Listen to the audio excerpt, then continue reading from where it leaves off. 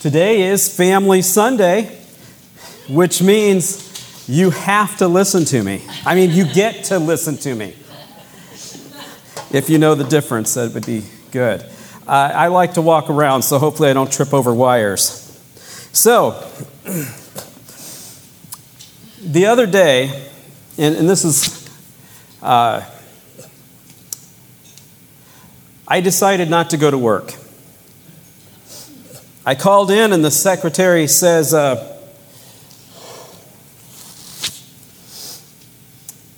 why not? I said, well, I'm having vision problems. She replies, well, what do you mean? I just can't see myself coming into work. Yeah. Okay. Anyway, there was this, who likes math? Who's a math person? Okay, we got a few. Okay, so there was a farmer. He had 3 sons, count 3 sons, and he died. And in his will, he says, I have 17 mules, and I am going to give them to my 3 sons. And this Missouri farmer, he puts this in his will, and the sons come up to in his casket and says, well, how are we supposed to divide them? And the attorney says, well, the oldest will get half the donkeys or the mules. I know they're not the same, but I'm going to interchange them. The middle son will get 1/3 of the mules, and the youngest son will get 1/9 of the mules. Well, this just really causes a problem. Do you know what the answer would be? So they're huddling over the casket. Dad, why didn't you tell us what to do? We don't know what to do because how do we do this? Well, the brother of the farmer who died, that's their uncle, he overheard the conversation and he decided, well, I'll help him out. So the next day, he hitches up his mule and he drives over there, and they head over there. And he throws his mule into the lot. Well, now there's 18. And the boys say, oh, well, that makes it a lot easier. So the oldest gets half, which makes 9. The second son gets 1/3, which makes 6. And the last son gets 1/9, which is 2. You add those all up and it comes to 17. The brother takes his mule and goes home. So you wonder, how does that work? Well, it just does. Well, anyway, it's some interesting math. Everybody got their donkeys. And everybody went home with the appropriate thing in the will. Today, I want to talk about making a difference. Your actions make a difference to someone else. True. Several months ago, when Regan was gone, we had a preacher by the name of Jerry Paul here. Remember? Do you remember what he spoke on? The pills and the lady that prayed for her sons that were bad. Okay. Julia is relatively closer than anybody else has been because she at least said something. We're going to read from 2 Samuel 21, and basically the message was about a great famine. What's a famine? Who knows what a famine is? What's that? Like the Irishman when they it's a disaster. It's a disaster. It's where you don't have much water. So there's no rain. No rain. And you can have different types of famines, that's true. And there had been no rain for 3 years. And this had taken place in a kingdom that was 3,000 years ago. So it's a little bit further than us in the back. And we're going to start here with 2 Samuel 21. But I thought, what Jerry Paul spoke about was excellent. But the part that he didn't speak, I think needs to be spoken. What wasn't spoken was even more powerful. His was a little bit different than mine. And it starts off in 2 Samuel 21. It says, during the reign of David, there was a famine for 3 successive years. So David sought the face of the Lord. The Lord said, it is on account of Saul and his blood-stained house. It is because of him that the Gibeonites were put to death. The king summoned the Gibeonites and spoke to them. Now the Gibeonites were not a part of Israel, but were survivors of the Amorites. The Israelites had sworn to spare them. But Saul, in his zeal for Israel and Judah, had tried to annihilate them. What's annihilate mean? Yes, completely destroyed. David asked the Gibeonites, what shall I do for you? How shall I make atonement so that you will bless the Lord's inheritance? The Gibeonites answered him, we have no right to demand silver or gold from Saul or his family, nor do we have the right to put anyone in Israel to death. What do you want me to do for you? They answered the king, as for the man who destroyed us, who was that? Who destroyed them? What king? Saul. And plotted against us so that we have been decimated and have no place anywhere in Israel. Let 7 of his male descendants be given to us to be killed, and their bodies exposed before the Lord at Gibeah of Saul, the Lord's chosen one. So the king said, I will give them to you. Now this was what king just said, I will give them to you? Who was it? King David. He was the one after him. And it's interesting because if you're a king and you took over the kingdom from another family, it's not out of the question to put their family to death. You don't see him opposing this, do you? We think, well, that would be bad. No, kings a lot of times will say, I don't want there to be any question that somebody from their family could come back and take over. You don't see that here where David says, no, I want to protect him. No, he protects one. It was in the king's interest to actually go along with this. You see all those movies, you want to get rid of anybody who could oppose you. So, even though David in his zeal for the Lord, and he wasn't opposed to doing something like this. Now, this was David who defeated whom? Goliath, yes. He defeated Goliath. And David, though, was different from Saul. He was different from other people. He is one that we do model after at times because he was called a man after God's own heart. If there was wrongdoing, I do think that David wanted to rectify the situation. I don't think that he did this necessarily, but it wasn't out of his interest to not have them destroyed too. So, we're going to continue on here. It says the king spared Mephibosheth, that's the son of Jonathan, the son of Saul, because of the oath before the Lord between David and Jonathan, son of Saul. But the king took Ammi and Mephibosheth, that would be the other Mephibosheth's uncle, the 2 sons of Aiah, daughter Rizpah, whom she had borne to Saul. So we're going to just say Rizpah. Look at Rizpah. Remember Rizpah. Do not forget her. What's the name? Rizpah. Why do we not want to forget her? We're going to find out. She's important.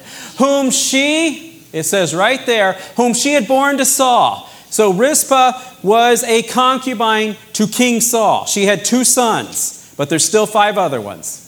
Together with the 5 sons of Saul's daughter Merab, whom she had borne to Adriel, son of Barzai, the Malathite something. he handed them over to the Gibeonites, who killed them, just as David said, okay.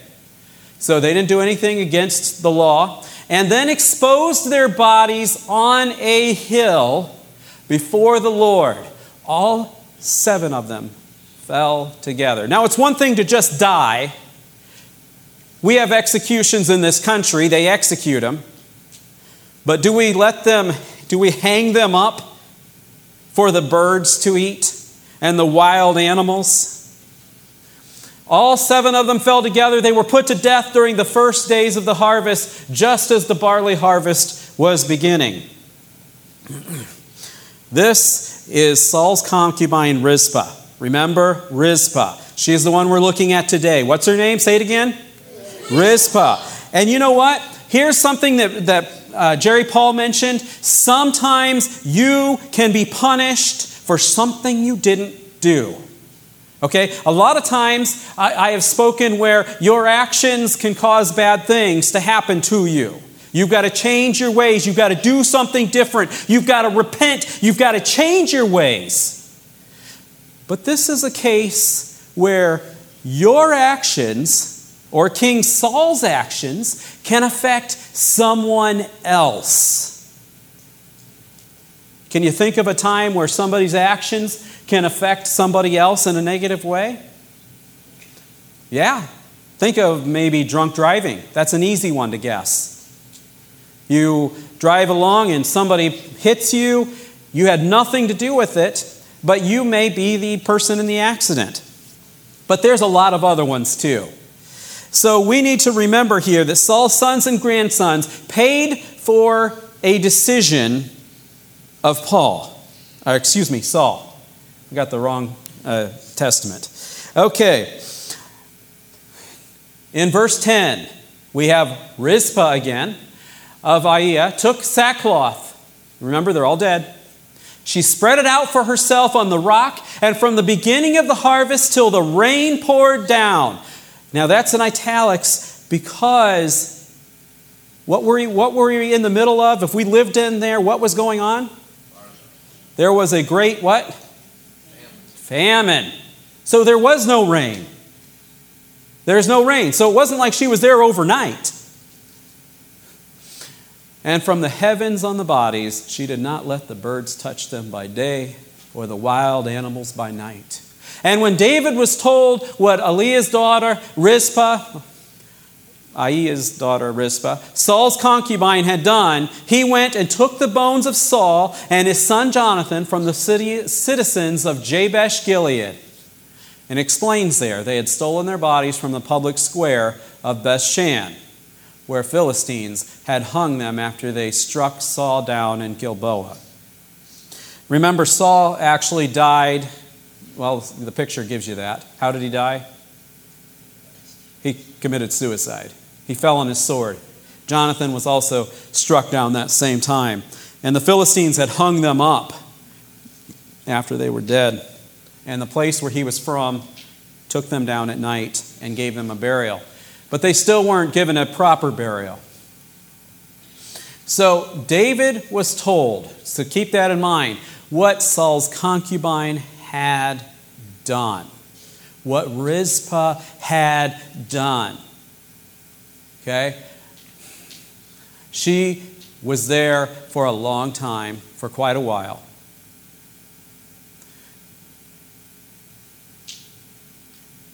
That, to me, shows a lot of love. Is there greater love than this? We're told that there's no greater love than a man who lays down his life for a friend. Right here, it's pretty impressive that after they're dead, she would go and protect their bodies for this length of time. And it was so great that David saw it, and his heart was affected.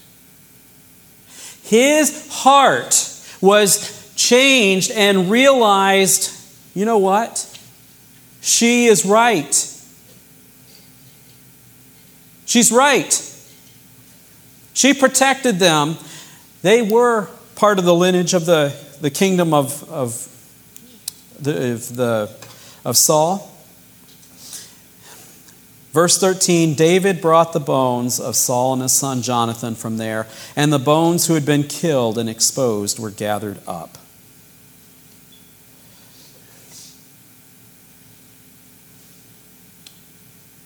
What she did, other people saw. Now, it may have been something so simple as, I don't know what her long-term goal was. Was it for this to happen? Or was it just to be noticed? I don't know. Or was it just to protect them? Because her two sons, along with the other ones, she did not want to see them desecrated by wild animals. She did not want to see that. But somebody else saw, and her impact changed the kingdom.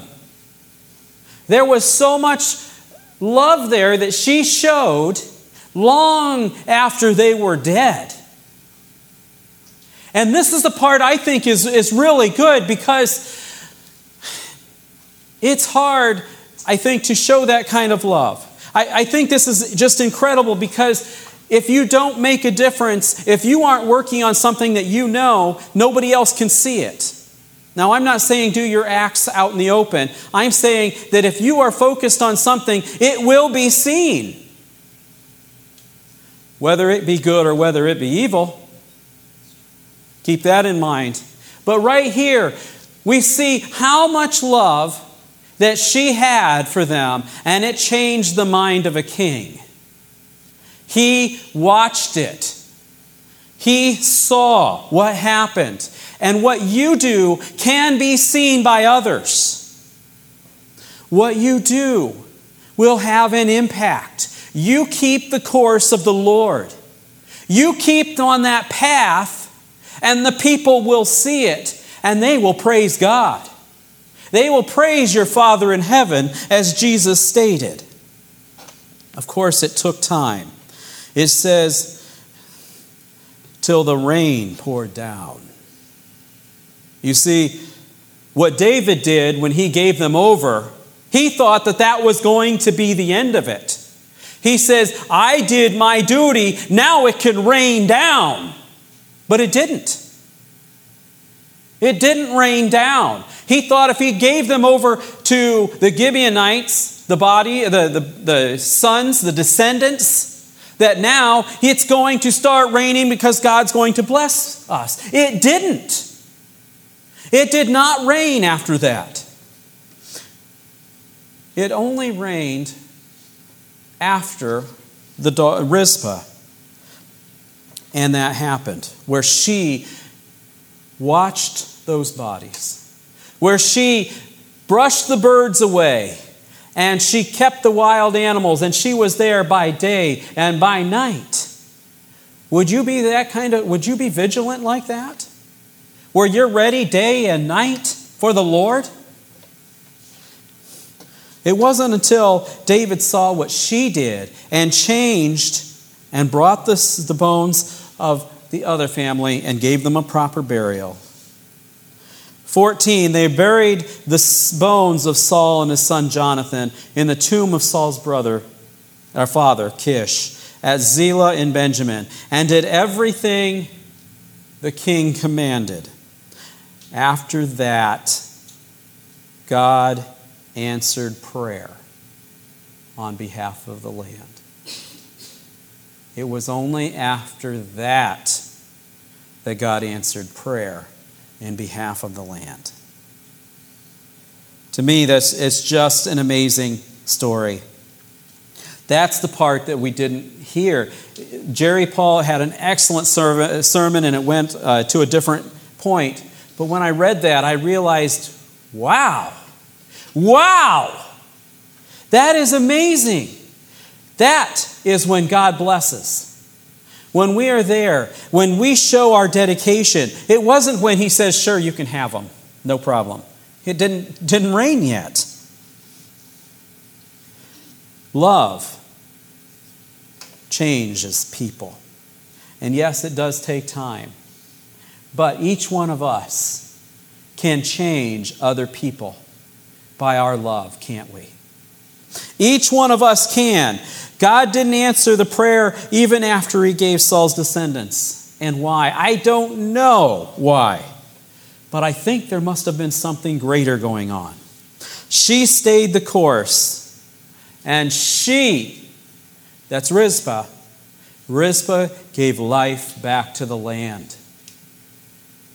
Rizpah gave the life back to the land because she stuck through it. It wasn't the popular thing to do. No. The easy thing to do would have been just have the funeral and go home. That would have been easy. But she stayed there until it rained. You are the one who makes a difference. And we learned that right here. You make a difference so much. And when people see what you do, the whole place gets better. It becomes that we are now a blessing. And then somebody else will become a blessing when they see, hey, I can make a difference. And they do. It goes to the next person and the next person. Yes, you can make a difference because you are in Jesus Christ. There's no other who can save. Just like Rizpah, it may be dirty, but you can make a difference where somebody else sees it. So here we have. One, your decisions can affect someone else. It really can. Number two, we can try and rectify our bad choices. Yes. Number three, your actions are seen by others. And number four, God does answer prayers. God does answer prayers, and if you're not praying, then what are you doing? If you're not making a difference, then what are you doing? I think for all of us, we need to understand this. There is so much life when you are a blessing. You can make a change right here in your community that becomes a blessing for everyone else. So let's remember that. It's so important. God does answer prayers. And if you haven't made any decision for following Jesus, today is a great day. We can, if you want to follow the Lord, we'll baptize you and get you started on that path. Today is a great day that we can be like Rizpah and learn, and others will follow. And when one starts that ball rolling, it gets hard to stop. Because great things happen when you're in the service of the Lord. Great things happen. And I pray that this day we will all be like Rizpah. That we can all be like David. And that when we see others doing good, it will cause us to also do good too. That's what I want us to learn today. Let's go ahead and close in prayer. Father in heaven, I thank you for this day. I thank you for each one here. And Lord, we learned a lot from Rizpah today. And Lord, this is just a fantastic story that a woman like this, so humble and yet so powerful at the same time. So humble, Lord, that she would give up her comforts and her lives and see her children slaughtered before her. And yet continue to take care of them even after they were dead. To continue to protect them. And Lord, help us to be like that, where we see the change that needs to be done, and that we are that change. Lord, you gave your Son, who died on that cross, as the ultimate example. So Lord, today, let us be just like your Son, who's willing to give up everything, who's willing to say, my life is yours. And Lord, may the children in this room be willing and give their lives up for you. And may the adults in this room give their lives up for you. And that everything we have is yours. So Lord, I thank you this day This day, let us grow closer to you. Let us be more like you, and let us make a difference. Lord, I ask that your Spirit come on each and every one of us, that our lives will be just like Rizpah. Lord, that we may not be perfect, but that you can use us to change the king, that you can use us to change this government, and that you can use us to be a blessing that will impact so many others. I pray in your holy Son's name, amen.